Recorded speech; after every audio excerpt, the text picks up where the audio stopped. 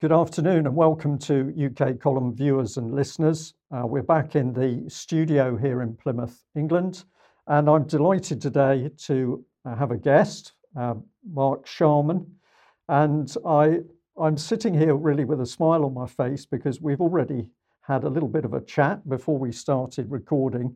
The key bit for me is that I'm here sat in front of a desk and I've got Mark Sharman. Mark Sharman is the professional media man, and he's been kind enough to come and join us today to talk about some very serious matters around the whole of the COVID-19 pandemic.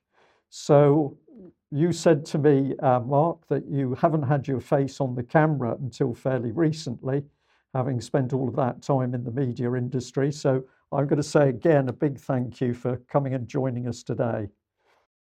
Well, I'm delighted to be here. I'm a big admirer of what you do down there, and particularly the depth of research. You know, I think it's an example to everybody in journalism, the way you go into things and stand it up with proper research. So, congratulations for that. So I did 55 years in the media altogether, about 9 in newspapers and then 46 in television. And I thought actually, Brian, I was retired. But I got so angry about what was clearly a one-sided story being told on television and in the papers that I began to take part in various Substack writing and 1 or 2 broadcasts. But of course, I then began to meet some of the people that have been injured by vaccines, and some of the stories are horrendous. And so I decided to make a film or a TV program, which we are almost complete. We've almost completed, which looks at vaccine injuries, but also goes into many other aspects of what was and wasn't done, and what the public were and weren't told. And of course, this is a huge subject because it is now becoming more and more clear that the public either were not told things, information was simply omitted, or else the information they were given has been skewed.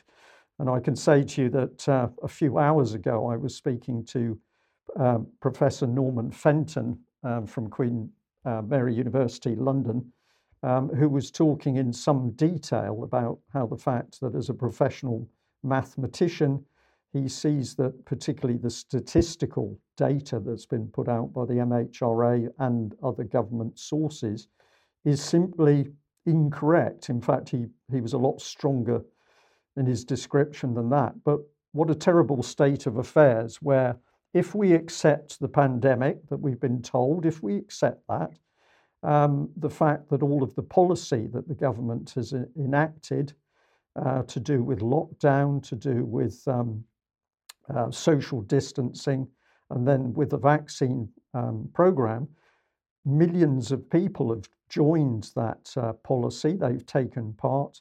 And now we're witnessing that an increasing number have actually suffered, in many cases, really horrific adverse effects, including people dying. And yet this story is still not being told by the mainstream media. And I'll throw this back to you if I may. This is one of the things that I'm still puzzled about. Why is it that we simply do not seem to see any proper investigative journalism by the big media names anymore, whether it's the BBC or ITV, Channel 4, whatever it is? Why aren't they doing research? Well, I think you have to look first of all at the ownership. Most of our broadcasters are now owned, or certainly the shareholders tend to be the big American investment companies. And it seems to me there's a close relationship between all of the big tech companies and big pharma, and they've got a narrative that they want to stick to. But you on your program before have looked at SPI-B, the government's behavioural scientific group, and how they influenced the fear that caused us to follow the lockdown so closely. It's interesting because the SPI-B, on the very same day that they briefed Boris Johnson and he gave his speech, Ofcom that was the very day that Ofcom spoke to broadcasters or sent a message to broadcasters, basically to toe the line. Now, one of the great things about British television in my time has always been impartiality, whereas newspapers have always hung their hat on one political stance or another. In television, in general, not exclusively, but in general, we were supposed to be impartial and tell both sides of a story. I've never seen anything like the Ofcom instruction, and the broadcasters seem to have followed it. I mean, what they actually said was they asked broadcast to I'm going to read this, to take note of this significant potential harm that could be caused by material misleadingness in relation to the virus or public policy regarding it. And then they warned of appropriate action on any breaches. So what they're basically saying is don't question the government's line. And that's a pretty strong base to go with. On top of that, we've got something called the Trusted News Initiative, which the BBC are heavily involved in. And that is a partnership between the BBC and the major tech companies. And essentially, they're deciding what the story is. And as you know, they've cancelled, blanked, dismissed, smeared anybody that's questioned the official line. So it seems to me almost like I've described it as a pincer movement between mainstream media and new media. It's almost like a cartel, actually, that set out to have one line and dismiss anything that questions it. What the true basis of it is, where all of the instruction is coming from, is up for debate. But I've got no doubt in my mind that the collusion between the broadcasters and big tech and the instruction from Ofcom has held back many broadcasters from asking the right questions. Having said that, I think a lot of people that work in broadcast and in the media in general, I think they generally still believe the story. They are, if you like, brainwashed themselves, and they just haven't seen the light. Okay, well, I was absolutely astonished when you mentioned to me, off camera a little bit earlier about this Ofcom document. We have felt that there must be something in the background that was actually restricting the newspaper and other media from speaking out, but I wasn't aware of any particular directive, and certainly have never seen it. So what you've read out to us is the official wording of that briefing from Ofcom to the media. Yes. And yes. And I mean, newspapers have followed the line too, but of course, again, look at the ownership. But also, the government have spent something like £500 million. £500 million on advertising over COVID. So the newspapers have collected a fair amount of that. And to be cynical, it's hard if the money's pouring in through the door to then take an editorial stance that's opposite. Yeah, so we've got the carrot and stick here, haven't we? Because we got the money buying the correct line, or even full-page government COVID adverts, which we've seen in many of the bigger newspapers. So that was money coming straight into them as a handout, if you like. But that Ofcom directive, to me, was very much the stick. If you don't do what we say or what we want, what was the threat? We're going to take you to court, or you could be. Well, they can take the license away. If you take it to the ultimate, you can take the license away. Although curiously, they haven't so far taken any major ones away. I mean, you have to take your hat off to Mark Stein on GB News, who's challenging this every night. He won't bow down to this instructive, and he's been featuring the vaccine injured really for the last month or two, and doing a very fine job too. But again, unfortunately, the vast majority of the population need to hear it on mainstream media to believe it. I was talking to my son about today about the film we're making, and he said, "Well, surely if there were so many injuries around, it would be on the news." And that's what people expect, but it's not on the news. Right. So just to recap a little bit, your media career was, did you say 46 years? 55 altogether, but 46 in television. Right. And I started when I was 3. okay. So with your extensive experience, including working at very high level within the media industry, have you ever seen this sort of control exerted over the media before? No, I mean it would be naive, Brian, to think that there's not been government pressure and briefings and all the rest of it throughout time. I mean, the media is never quite as objective as you would like. But I've never seen this level of suppression of an opposite side of view.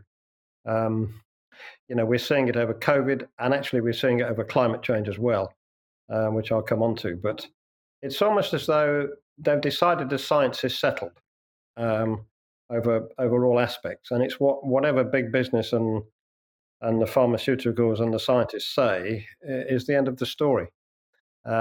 It's almost as though they're arguing that the world is flat, and somebody's come back with pictures from space to show actually it's a globe, and they're saying, sorry, that's misinformation. That's misleading.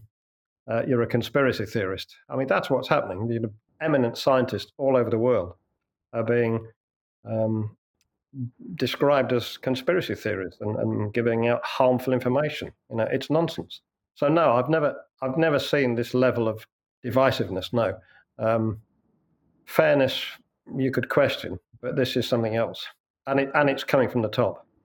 In America, I remain hopeful that the stranglehold will be broken in America, because although the power of the narrative lies in America, the people that are questioning it are more powerful than they are here, and they've got more money, and I'm sure in the end it will crack. I mean, Anthony Fauci and the 5 big tech companies have just been subpoenaed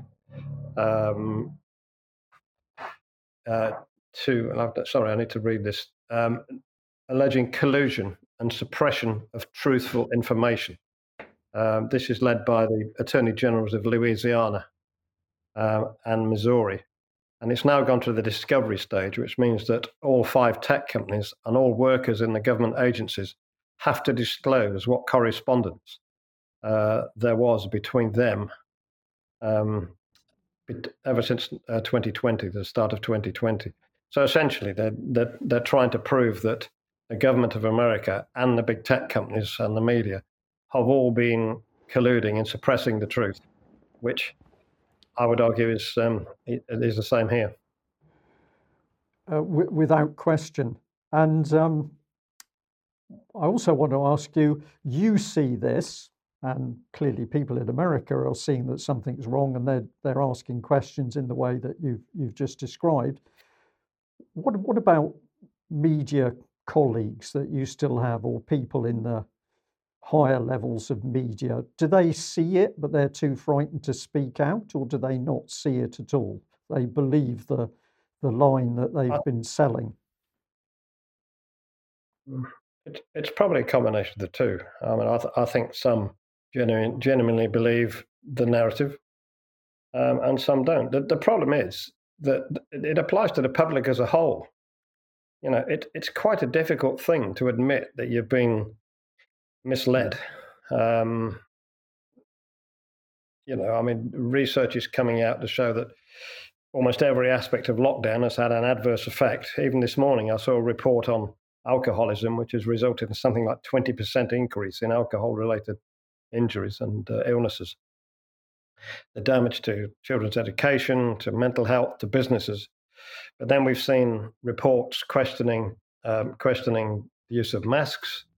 And of course, we're now seeing reports to say the vaccine actually increased the chance of getting COVID. And you're probably like me. You've heard people say, "I've just had COVID. Thank goodness I had the booster. It would have been so much worse." When the truth is probably they wouldn't have got it in the first place, because there's a lot of evidence now that the booster, in particular, is reducing the immune system, which makes you more likely to catch something. Yeah. some of it's quite scary. I mean, some of the predictions of what could happen long term um, remain to be seen. They I do. think one of the things we've done is made the point that really this isn't a vaccine. The COVID mRNA treatment is not a vaccine and should never have been called a vaccine.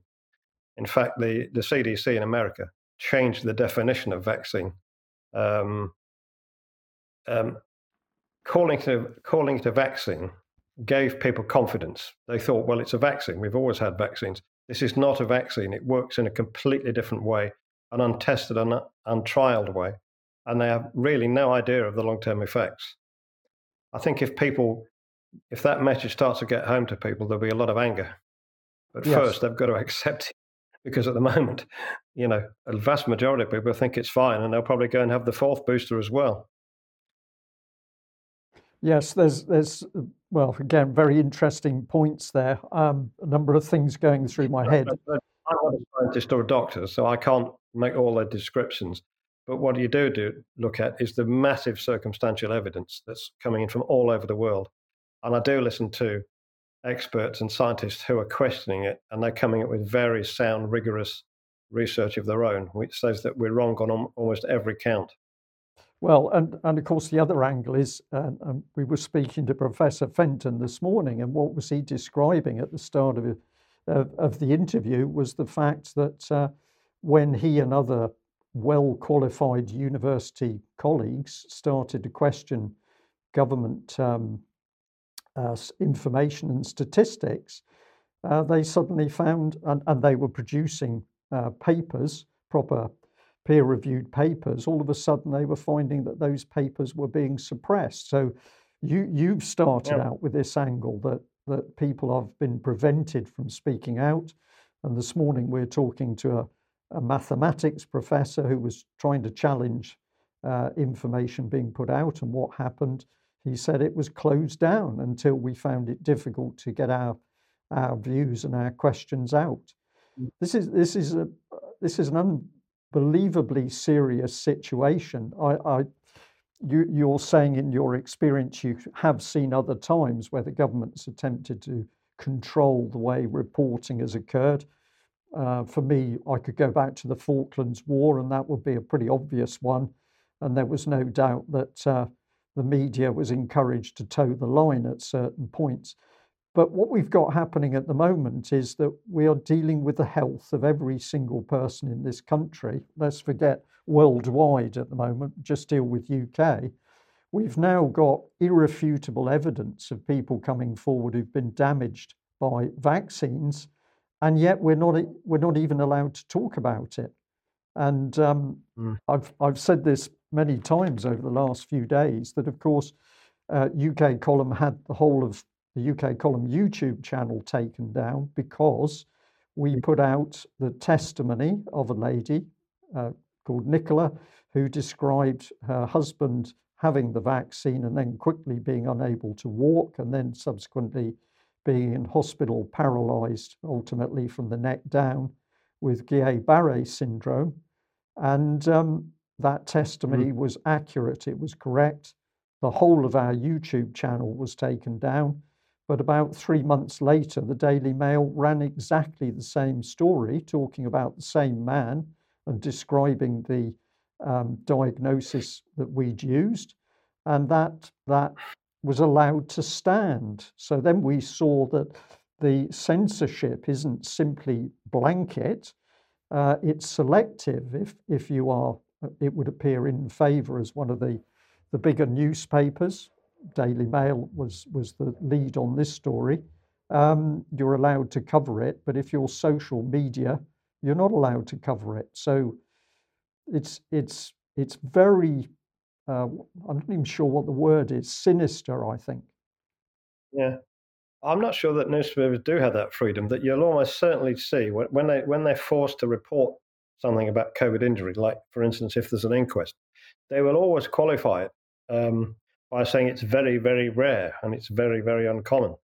And in fact, the Mail on Sunday actually had something taken down themselves when all they were doing was quoting a report. I think it was from from Oxford University, which questioned some of the numbers, and that was taken down. So it's a very powerful censorship going on. Yes. And I mean, you mentioned this. I mean, there are doctors that have spoken out that end up being disciplined or warned for their future conduct when all they're doing is questioning the science. It's interesting because in our film, one of the questions we asked was, why were we given proper informed consent? And it turns out that a lot of the doctors hadn't informed themselves. They got a directive to push ahead with these vaccines because they were, quote, safe and effective, and they just carried on without questioning. In fact, one doctor says of her colleagues that, some of them were getting their information from the BBC. Well, good luck with that. Yes. It's actually quite terrifying. I think a lot of trust has been lost between the public and doctors over it, or will be, the more it comes out. Because we're not talking about a few people here. We're talking about hundreds of thousands of injuries in this country alone, and quite a substantial number of deaths. These yellow card MHRA figures, they generally reckon that they're underreported by a factor of about 10%. Now, not all of these will be proved to be vaccine injured, but if you multiply by 10, that's 20,000 deaths alone in this country. And if you look at worldwide, it runs into multiples of that. This is a massive, serious problem, and sooner or later, it's going to have to break the surface. Well, I think it's our duty to make it break the surface, because if it's allowed to continue, of course, what the government can do can just simply get worse and worse, and we have no say. We don't control our bodies anymore, which is quite a sobering thought. Well, that's one of my points. When all this breaks, if if you work in the media and you've not done anything about this for 2 years or so, actually, you could have been contributing to more and more people getting injured and hurt. It should be open. We should know about the risks.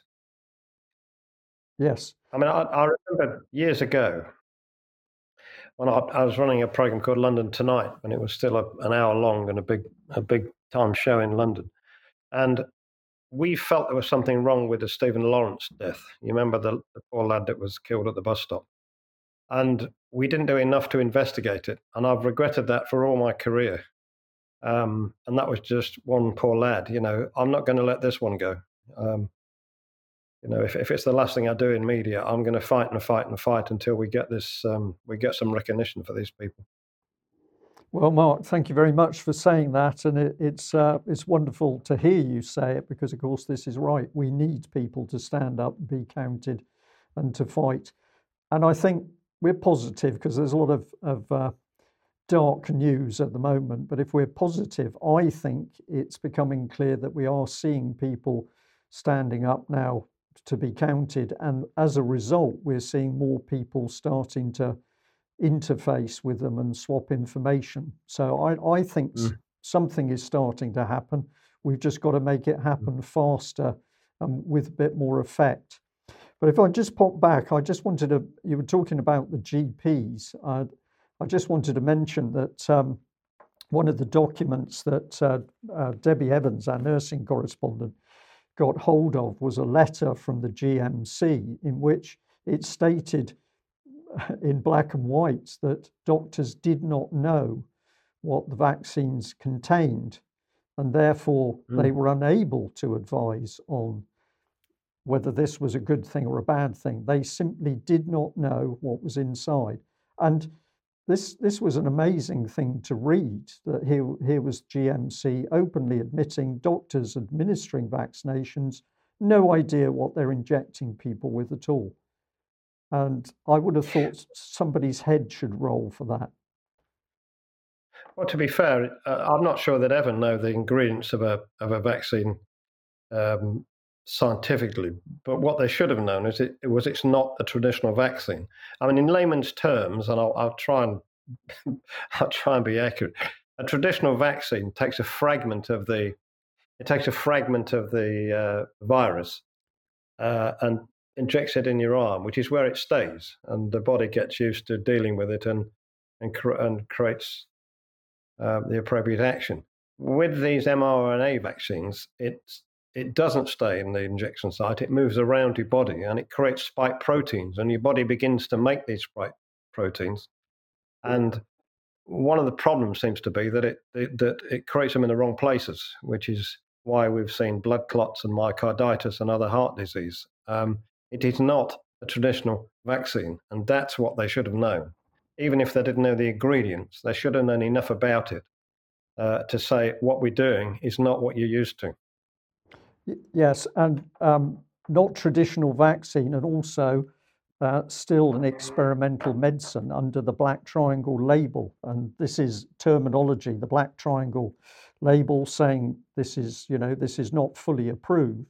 We know that even at parliamentary level, many MPs simply unaware of what that term Black Triangle even meant. And this is where we've been quite shocked that when you talk to people, educated people with a lot of life experience, they're talking about matters to do with COVID-19 and the vaccines.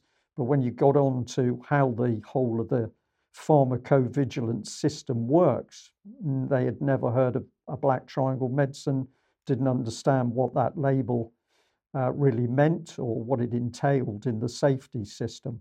So we've got a lot of ignorance amongst people who really need to know. I think some of them we can afford to forgive them for not knowing previously. I'd certainly never heard of a Black Triangle medicine until we started to investigate this lot. But once it's being flagged up, then certainly members of Parliament, for example, should start paying attention. That's how I see it. Well, I think you've spoken to Sir Christopher Chope, who's championing the cause for vaccine injured, and he used the phrase in Parliament. The government are covering this up. They're covering up the injuries for fear of damaging the vaccine campaign. But I mean, that isn't right. It's not how government should operate. We should have fair discussion. But I mean, that the whole way that the vaccines were developed and purchased is open to all kinds of criticism and debate. I mean, I really hope when Dame Hallett goes into this for the inquiry, they look at all of the aspects and don't cover it up. Because, I mean, our government and many governments indemnified the pharmaceutical companies against claims, they indemnified them in order to rush the vaccines out, which meant they didn't have time or the wherewithal to complete testing. They were pressured to get the vaccines out. And our the governments indemnified them against claims, which is worrying in the first place. And then the MHRA here, in our film, we've got a clip of June Rain, who is in charge of the MHRA. She's quite proud of the fact that the COVID signalled the MHRA to change from a watchdog to an enabler. They were working with the drug companies to enable these drugs to be rushed out. She actually says that the MHRA used to be full of policemen who used to go around factories looking at trials and holding things up. And she says, we tore up the rule book. Now, if they're working with the drug companies, and by the way, the MHRA, according to a recent report, is 86% funded by the pharmaceutical companies, 86%. If they're working with someone that's funding them to 86%, I'm sorry, who is looking after the interests of the public? June Rain says independence and fairness and transparency are their watchwords, and safety. But it doesn't really stand up when they're being funded and by the very people they're supposed to be regulating. So the system really, right from the beginning of getting these drugs underway to when they were delivered, it's full of question marks about, frankly, conflict of interest. Totally agree with that. And of course, the MHRA's gone as far as saying that they don't just want to do this function as an enabler, almost a pharmaceutical rep, if we want to be a little bit coarse about it. They don't want to just do this in UK. They want to be able to do it globally. They see themselves as a budding global enabler of all matters pharmaceutical, which is even more scary. They need Well, to be. Go ahead. the FDA are in the same position in the States. They're also funded by the pharmaceutical companies. I mean, you begin to skirt on a wider issue about global control here. I mean, I don't know whether you've talked before about the whole WHO treaty that they're trying to push through, but I mean, if that goes through, the WHO will have powers over our sovereignty when it comes to health. The WHO could decide, as soon as this treaty is agreed, they could decide that they will tell us whether we're going to go into lockdown, whether the jabs are mandatory, whether we need vaccine passports. It's taking away decision making from Parliament. It's not been talked about a lot, this, and it doesn't even need a parliamentary vote. Just a letter from the PM or the health minister is enough to commit Britain to this WHO treaty. And it's very dangerous, especially as the WHO treaty is funded not entirely by nations. It also takes a lot of funding from individuals, as you know, including and especially Bill Gates. Now, I don't care whether Bill Gates is the most generous and golden-hearted man in the world. It's wrong that an individual who may or may not have an agenda has so much power over a world body. I mean, in fact, Bill Gates has power over many, many bodies because he invests in scientific companies, in universities, in education, and he puts a lot of money into the media as well, including the BBC's Media Trust. I think there's conflict of interest wherever Bill Gates' name comes up. Whether or not he's got good intentions, it is not right that a private individual can have that much influence just because he's got cash. Yeah, no, I certainly agree with that. Well, Mark, we've sort of covered if you like, we've had a run through the background to COVID and vaccinations. My key question for you is, what caught your attention over the issue of vaccine adverse reactions? And that's led you down a very specific path towards making the film. But what did you first encounter where you realised that the adverse reactions was a real issue? Well, I got into this really on the numbers very early on. I'm sitting at home watching the television, and they're telling me that so many of people have died within 28 days of being tested positive for COVID. They've died of any reason. And the trouble is, these figures stick. If there's 50,000 that have died for any reason within 28 days, that becomes very quickly 50 COVID deaths. And even this week, or maybe the end of last week, Sky News had a report on COVID deaths, and they said, with deaths from COVID already past 200,000, it's just not true. It's nowhere near that number that's died from COVID. So that's how I got into it. And began writing around that. But then I met Tess Lawrie, Dr. Tess Lawrie in Bath, and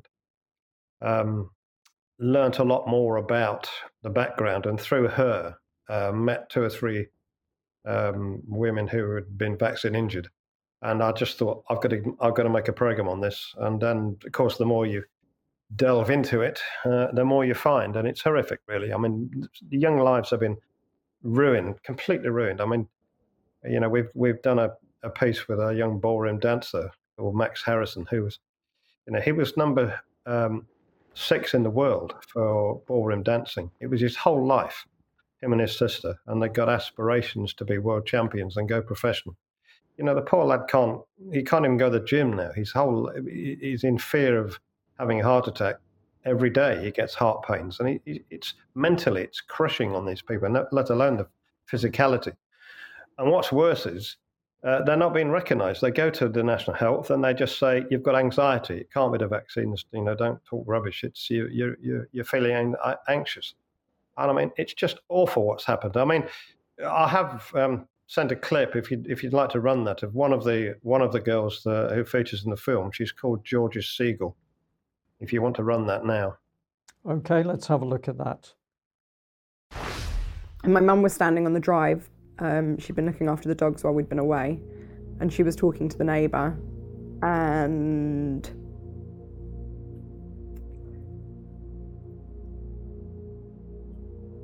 I remember getting out of the car and I burst into tears and I said, please don't be alarmed at how I'm walking. And it was then I really realised, I think after the tremors on the Sunday, that there was something seriously wrong. And I'd been fine up until, like, I'd been healthy, perfectly fine up until the point of me having my second vaccine. Breathe. Okay, come on. I don't want.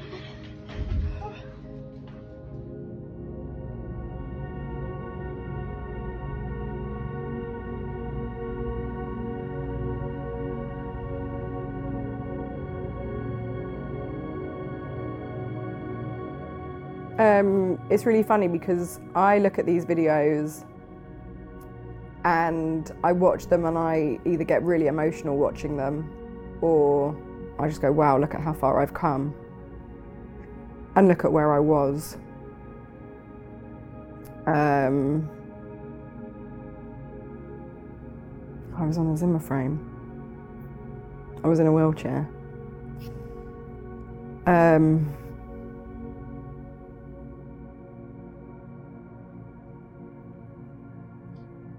I kind of feel like I'm looking at somebody else sometimes.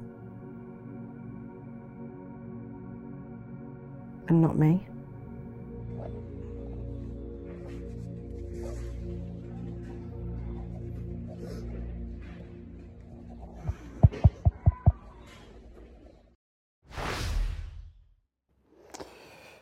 Mark, I was able to see your face while that video clip was showing, and I could tell that that clip was still having a very big effect on you, had an effect on me. What is remarkable... I've seen it 50 times and it still upsets me, yeah. Yeah, and there are others like it in the film. I mean, it's Georgia is registered disabled as a result of the vaccines, and and as I said before, there are thousands and thousands like it in various degrees. I mean, one of our interviews has lost a leg because of a terrible blood clot, and poor Caroline Wright lost her husband, left her with 2 kids. It's just gone on all over the country and all over the world, and it has to come to the fore. The film, by the way, is called Safe and Effective: A Second Opinion, which we've made it with Oracle Films, who are a wonderfully talented young company. And I would dearly like it to go out on mainstream media, but I'm not holding my breath. We should finish it in the next two weeks, and we will push it. But if not, we'll put it out on the same independent circuit as other similar films go. But we've aimed it at a mainstream audience because we've used the tried and tested technique of bringing the story down to human interest and then looking at the science beyond it. Whereas, of course, scientists do the opposite. They look at the whole picture and don't go on individual stories. But it's an emotive film. There's no two ways about it because it's an emotive subject. Well, it's an incredibly distressing subject. And what a situation. We should be in the position where the media is falling over themselves to pick up this material because it's human emotion, it's something that's gone badly wrong. But to my mind, the media should be falling over themselves to report this material because it's going to have such a huge impact on the audience. But what are we seeing? We're seeing a stone wall go up in general that the main so-called mainstream media does not want to engage at all, even where you've got video footage of somebody showing these very serious effects. Yeah, it's almost a case of have they gone too far? A bit like the public in general. They've had 2 years or 2.5 years, 18 months of believing vaccines are safe and effective and it's all doing them good. When in fact, the science is now showing they didn't really work at all. They didn't prevent you getting the disease. They didn't prevent you passing it on. and there's fairly strong evidence to say you're more likely to get ill because you've had the vaccine, which is bizarre. But when you've been pushing it an angle for so long, it takes quite a big sidestep to say, actually, we were wrong. And we better start looking at the other side. I mean, interesting enough, my television license reminder came through yesterday morning. I can tell you now, I will not be paying it because for me, the BBC have broken their contract with me. They're not giving me, they're using my money to give government propaganda. They're not giving an impartial view of this story and probably many more. Right. So, they can whistle for the money. So Mark, how many, are you able to say how many people you've now come into contact with doing your film, people who've had adverse reactions? Well, I think we filmed 8, but to be honest, I began to get lots of emails and lots of other stories coming in, and we could have done it over and over. But we filmed 8 as a representative mix. Yes. And of course, we know from the MHRA's own statistics that ultimately there have got to be thousands of these people out there. But one of the things, and you did mention it, is that nobody's listening to them, and they feel initially very isolated because they don't know who they can go to talk about the problem. And I must be fair here to say that we've learnt more about this from the team that produced the video documentary, A Letter to My MP, James Wells and Christian Buckland. Yeah. And so both of your efforts reinforce the other, don't they? They reinforce each other because this is not just a couple of people going and making a film. There are people now motivated to get the truth out, and we've got a number of people saying we've got to get the information out, and producing a film is obviously an extremely good way of doing it. Well, James turned out a film quite quickly, and it was the first time that we'd heard from individual people, and he concentrated on the vaccine injured. We have done that, but we've also taken it a lot further. We've looked at some of the ways the deals were done. We've looked at the MHRA. We've looked at Spy B and how their influence terrified the nation. Actually, Christian Buckland's in our film as well, talking about the unethical behavioural science that was forced upon us. And we've also looked at the media as well and why they've only told one side of the story. I mean, the BBC, on air, they said it is not our policy to debate with anti-vaxxers, whether they're right or wrong. I mean, whether they're right or wrong, they're not going to debate with them.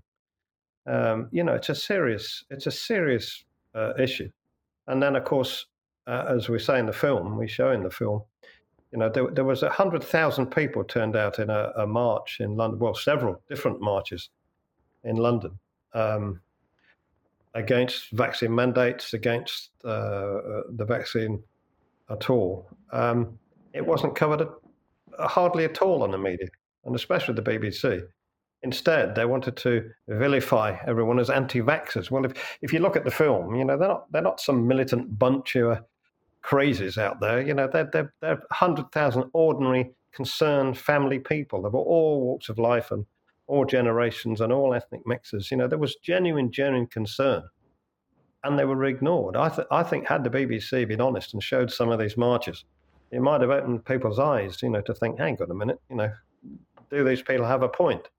But no, they wanted to paint them as anti-vaxxers and anti-vax lies. And, we've got Tony Blair in the film calling, these idiots. Boris Johnson says, they are nut jobs. I mean, it was a terrible othering, I believe the phrase is, and a vilification of people who just believed in bodily choice and knowing a bit more about it. I'm sure in the end, the anti-vaxxers will turn out to be the sensible ones, but we'll see. Well, I know exactly what you're talking about because several of us from the UK column went to one of the I think it was the biggest of the marches up in London. And there was nothing reported in UK mainstream media. BBC didn't cover anything. I was able to email Tim Davies himself of the BBC and ask him why there was no coverage of this event. And he just simply sidetracked the issue and said, oh, well, the BBC wouldn't necessarily cover any event that took place. So it was a real go away and don't bother me answer. But really, is it any wonder that we've now got record numbers of people like yourself who are now saying we're not going to pay our TV license? This has recently emerged in the latest BBC accounts. Yeah. Well, I'm not a troublemaker in that sense. I just think they've broken the contract. They've broken the deal, and that's it for me. Yeah. Yeah. Okay, so to come back to the really important thing, the people in your video film, how did that film impact on them? Did it help them? Because what was it demonstrating? That there are people out there concerned about them and the fact that they've been injured? Did the process help them? Yes, it did. And in fact, we've tried to keep in touch with them and let them know what's going on and talk to them because, yes, I think we weren't there as voyeurs or anything. They saw us as help. And, anybody that's got a worry or in trouble, to talk to someone, especially someone from the outside, is really quite therapeutic. I mean, I don't think we've helped them practically, but we may have given them some help mentally, But I mean, some of them are going to awful lengths themselves. I mean, they're paying for any treatment they can find if they think it might help. None of the treatments are particularly proven, but they'll try them and spend thousands of pounds on. I mean, one lady, Caroline, she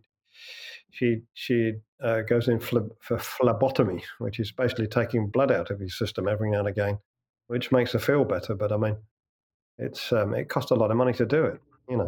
I mean, she was so desperate at one stage. She told me that she went down the local town trying to find drug dealers to teach her how to put a needle in her arm. This is how desperate people are.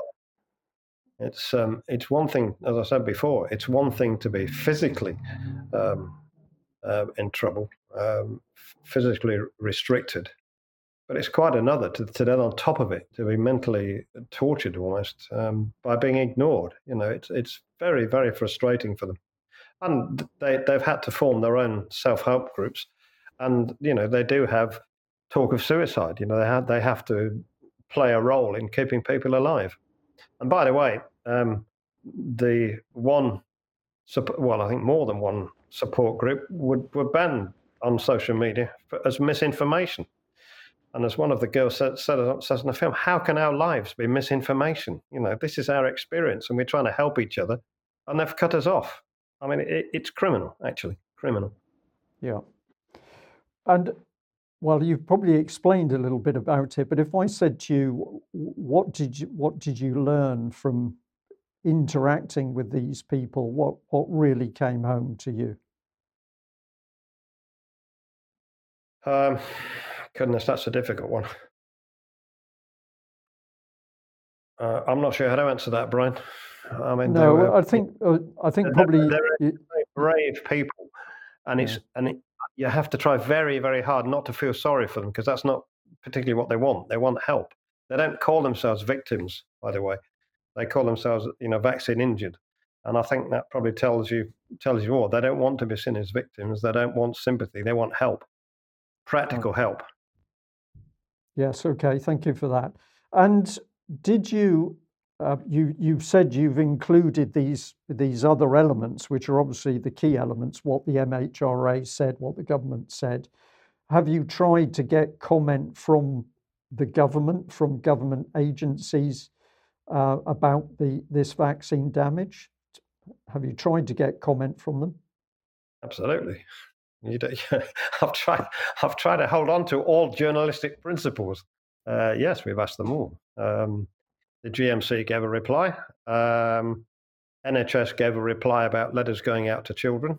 The DHSC said pretty much we aren't going to comment on that. We asked the BBC, what's happened to impartiality and free speech, and they said we're not prepared to comment on that. Which I think is even more damning, actually. But no, we asked them. Will you or have you included some of those replies in the film? Because this is really, yeah, yeah, yeah, yeah. But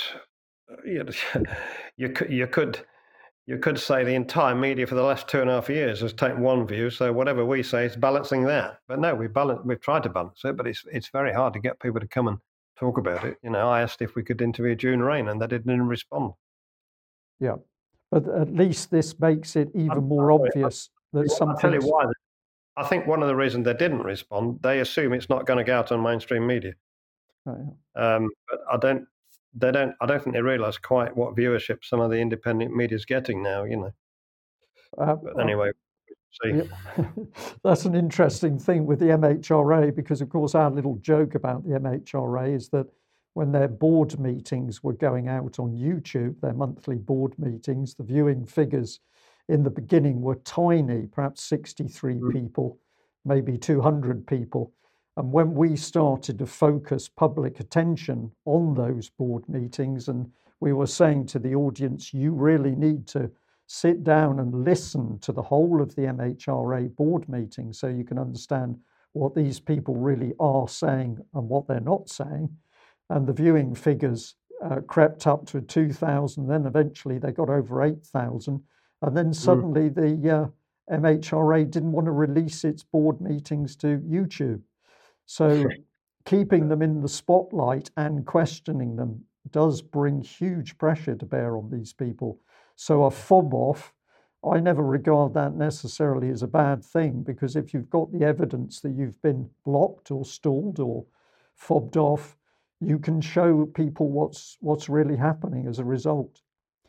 And sorry, there is so much of this blanking and cancelling and misinformation nonsense going on that it's quite obvious there's something to hide. I mean, the more people run, the more you know they've got something to hide. Yeah, it's a fairly straightforward principle of original journalism. Yes. What about the cross-section of people that have suffered the adverse reactions? Were there different ages? They are, although we tended to concentrate on slightly younger. I think the oldest of ours is 57. But look, I'm 72, and if I passed away, it would be difficult to make a case that it was the vaccine, because people of my age do pass away. That's not to decry, because a lot of old people, elderly people, have had really bad effects from the vaccine. But I think it probably demonstrates the harm more when you see young, fit, healthy people suffering from it. And of course, the irony is, if irony is the right word, they didn't need the vaccine in the first place, because all the evidence shows that it was only those over 65, 70 who were ever going to be in trouble. And even then, you probably needed an underlying health issue. I mean, in my view, and again, I'm not a scientist, but I think we should only ever have vaccinated the elderly and those who were at risk from other causes. There was never a need to vaccinate the nation, and there was definitely no need to vaccinate people under 40 unless they had comorbidities, because they weren't going to get seriously ill from COVID. I mean, all the evidence now stands that up. So yeah, we tended to go for younger people. Right. And now, of course, we're faced with the fact that the clear and declared government policy is to vaccinate ever younger children. So not only from 5 years and above, but also vaccinating babies. And this I just find horrific and outrageous, because we've got the provable evidence of vaccine damage, as you're demonstrating in your film and others are talking about in interviews with people who are suffering adverse reactions. The evidence is there before we've even had our public inquiry or we've had any form of proper investigation into safety issues around vaccines. We're now steamrolling the policy that we're going to vaccinate children. And again, as you've just said, and these are children, teenage and up to teenagers, who have got the the immune systems that simply mean they don't need the assistance of a vaccine. I mean, there has been an increase in deaths among young people. I mean, the stats are there. But of course, it's difficult to prove. I mean, there are many reasons put forward, including long COVID. I mean, the Office of National Statistics said that there are 2 million people in this country suffering from long COVID. So I asked them, I said, well, how do you know it's long COVID? And have you done any correlation to see if they're vaccinated or not? And of course, they haven't. They couldn't tell me which of the 2 million have been vaccinated or not. So I would wager any money at all that a fair number of those 2 million haven't got long COVID, but vaccine injury. Yeah. But it is hard to prove because some of the symptoms are similar. But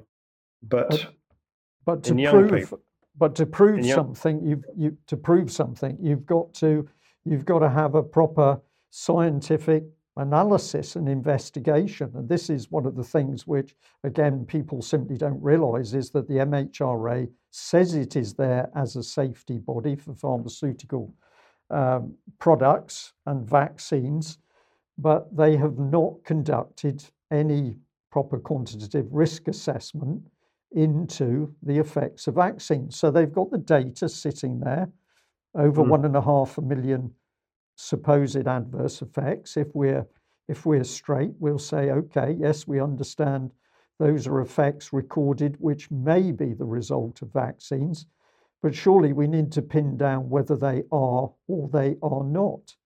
And when we have pressured the MHR really hard on what action they're taking to identify which of the figures within their own statistics are vaccine-induced injuries, they simply will not answer. And I think this is because they are not doing any proper risk assessment.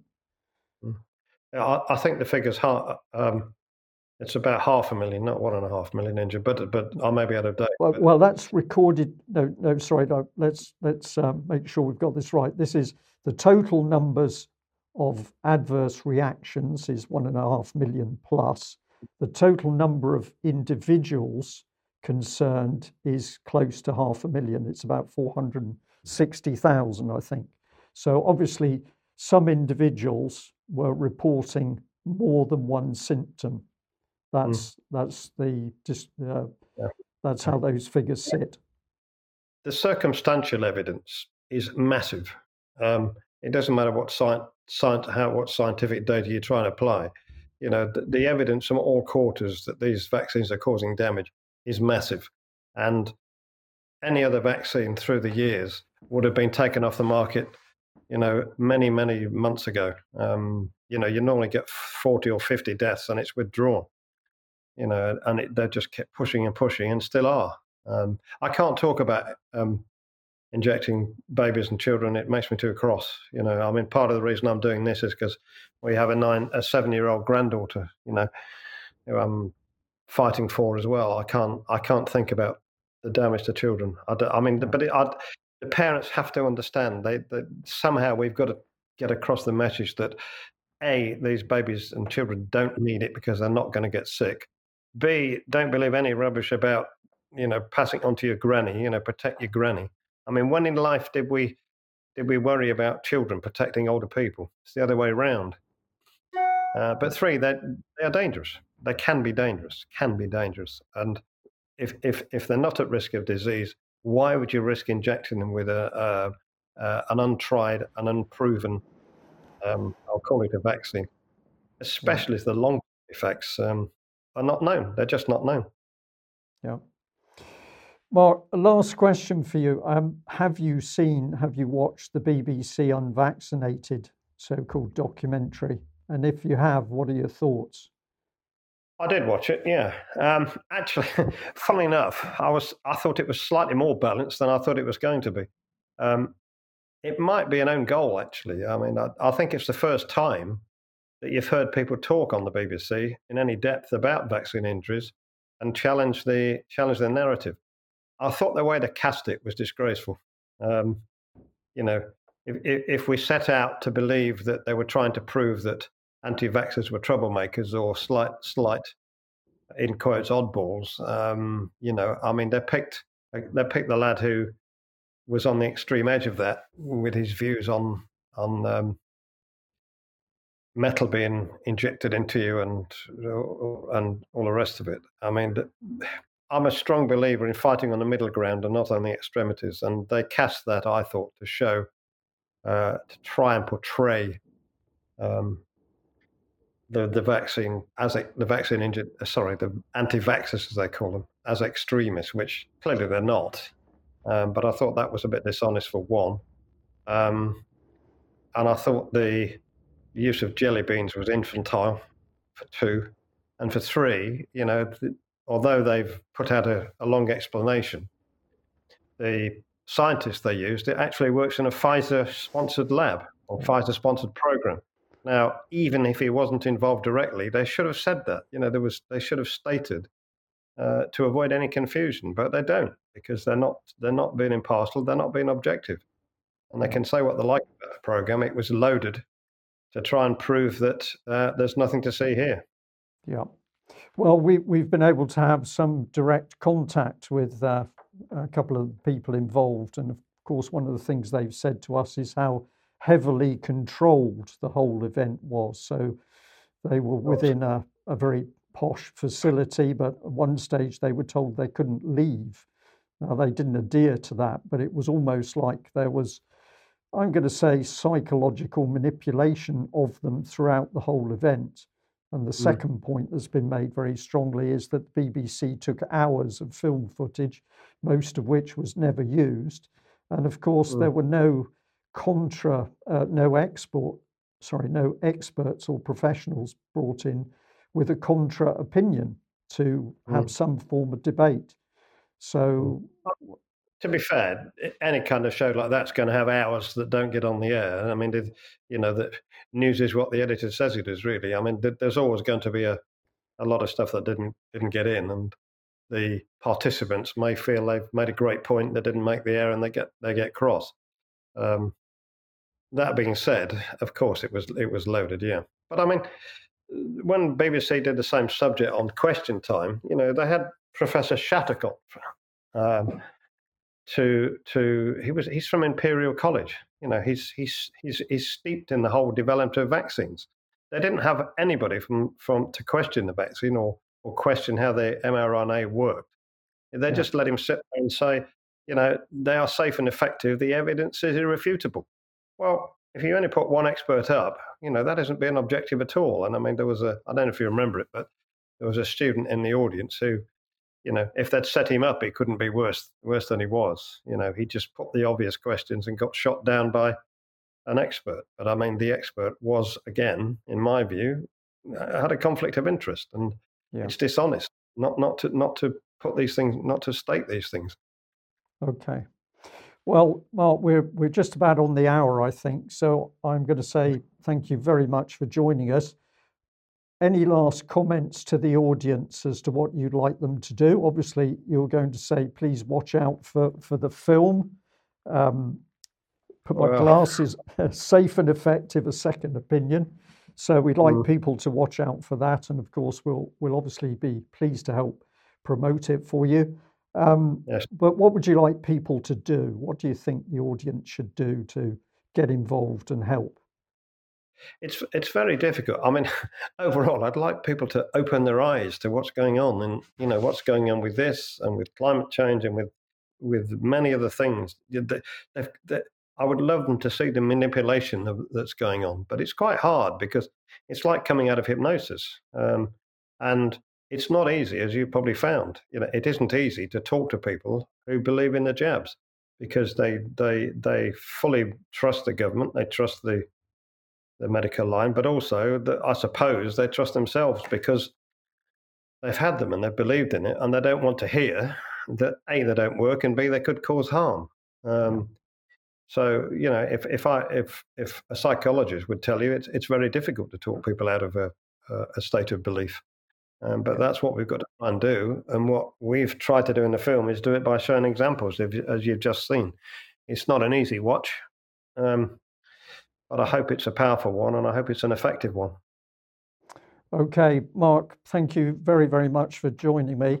I would like to say, this has just come into my head, but to end, would you be kind enough to read us out the Ofcom statement again? And then I'd like to finish this interview today just by playing out your little clip once again to end the interview. Okay. Well, I haven't got the whole sentence, but I've got the quotes of the relevant parts. They asked broadcasters to take note of the significant potential harm that could be caused by, quotes, material misleadingness in relation to the virus or public policy regarding it.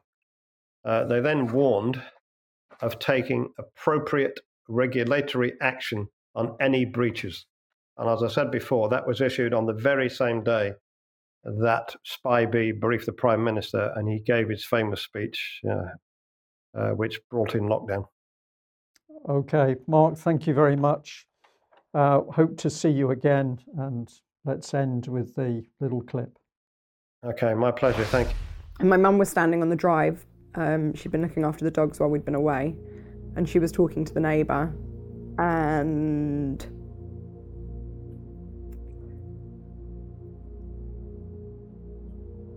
I remember getting out of the car and I burst into tears and I said, please don't be alarmed at how I'm walking.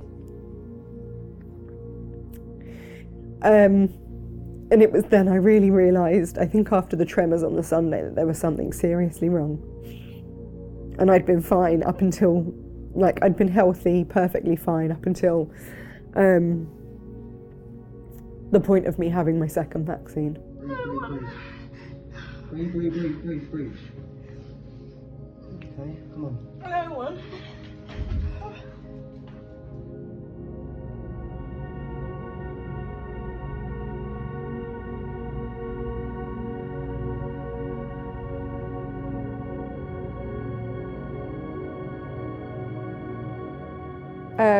It's really funny because I look at these videos and I watch them and I either get really emotional watching them or I just go, wow, look at how far I've come and look at where I was. I was on a Zimmer frame. I was in a wheelchair.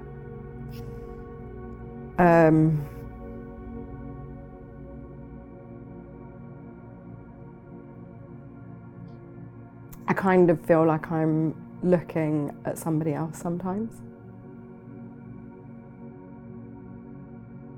And not me.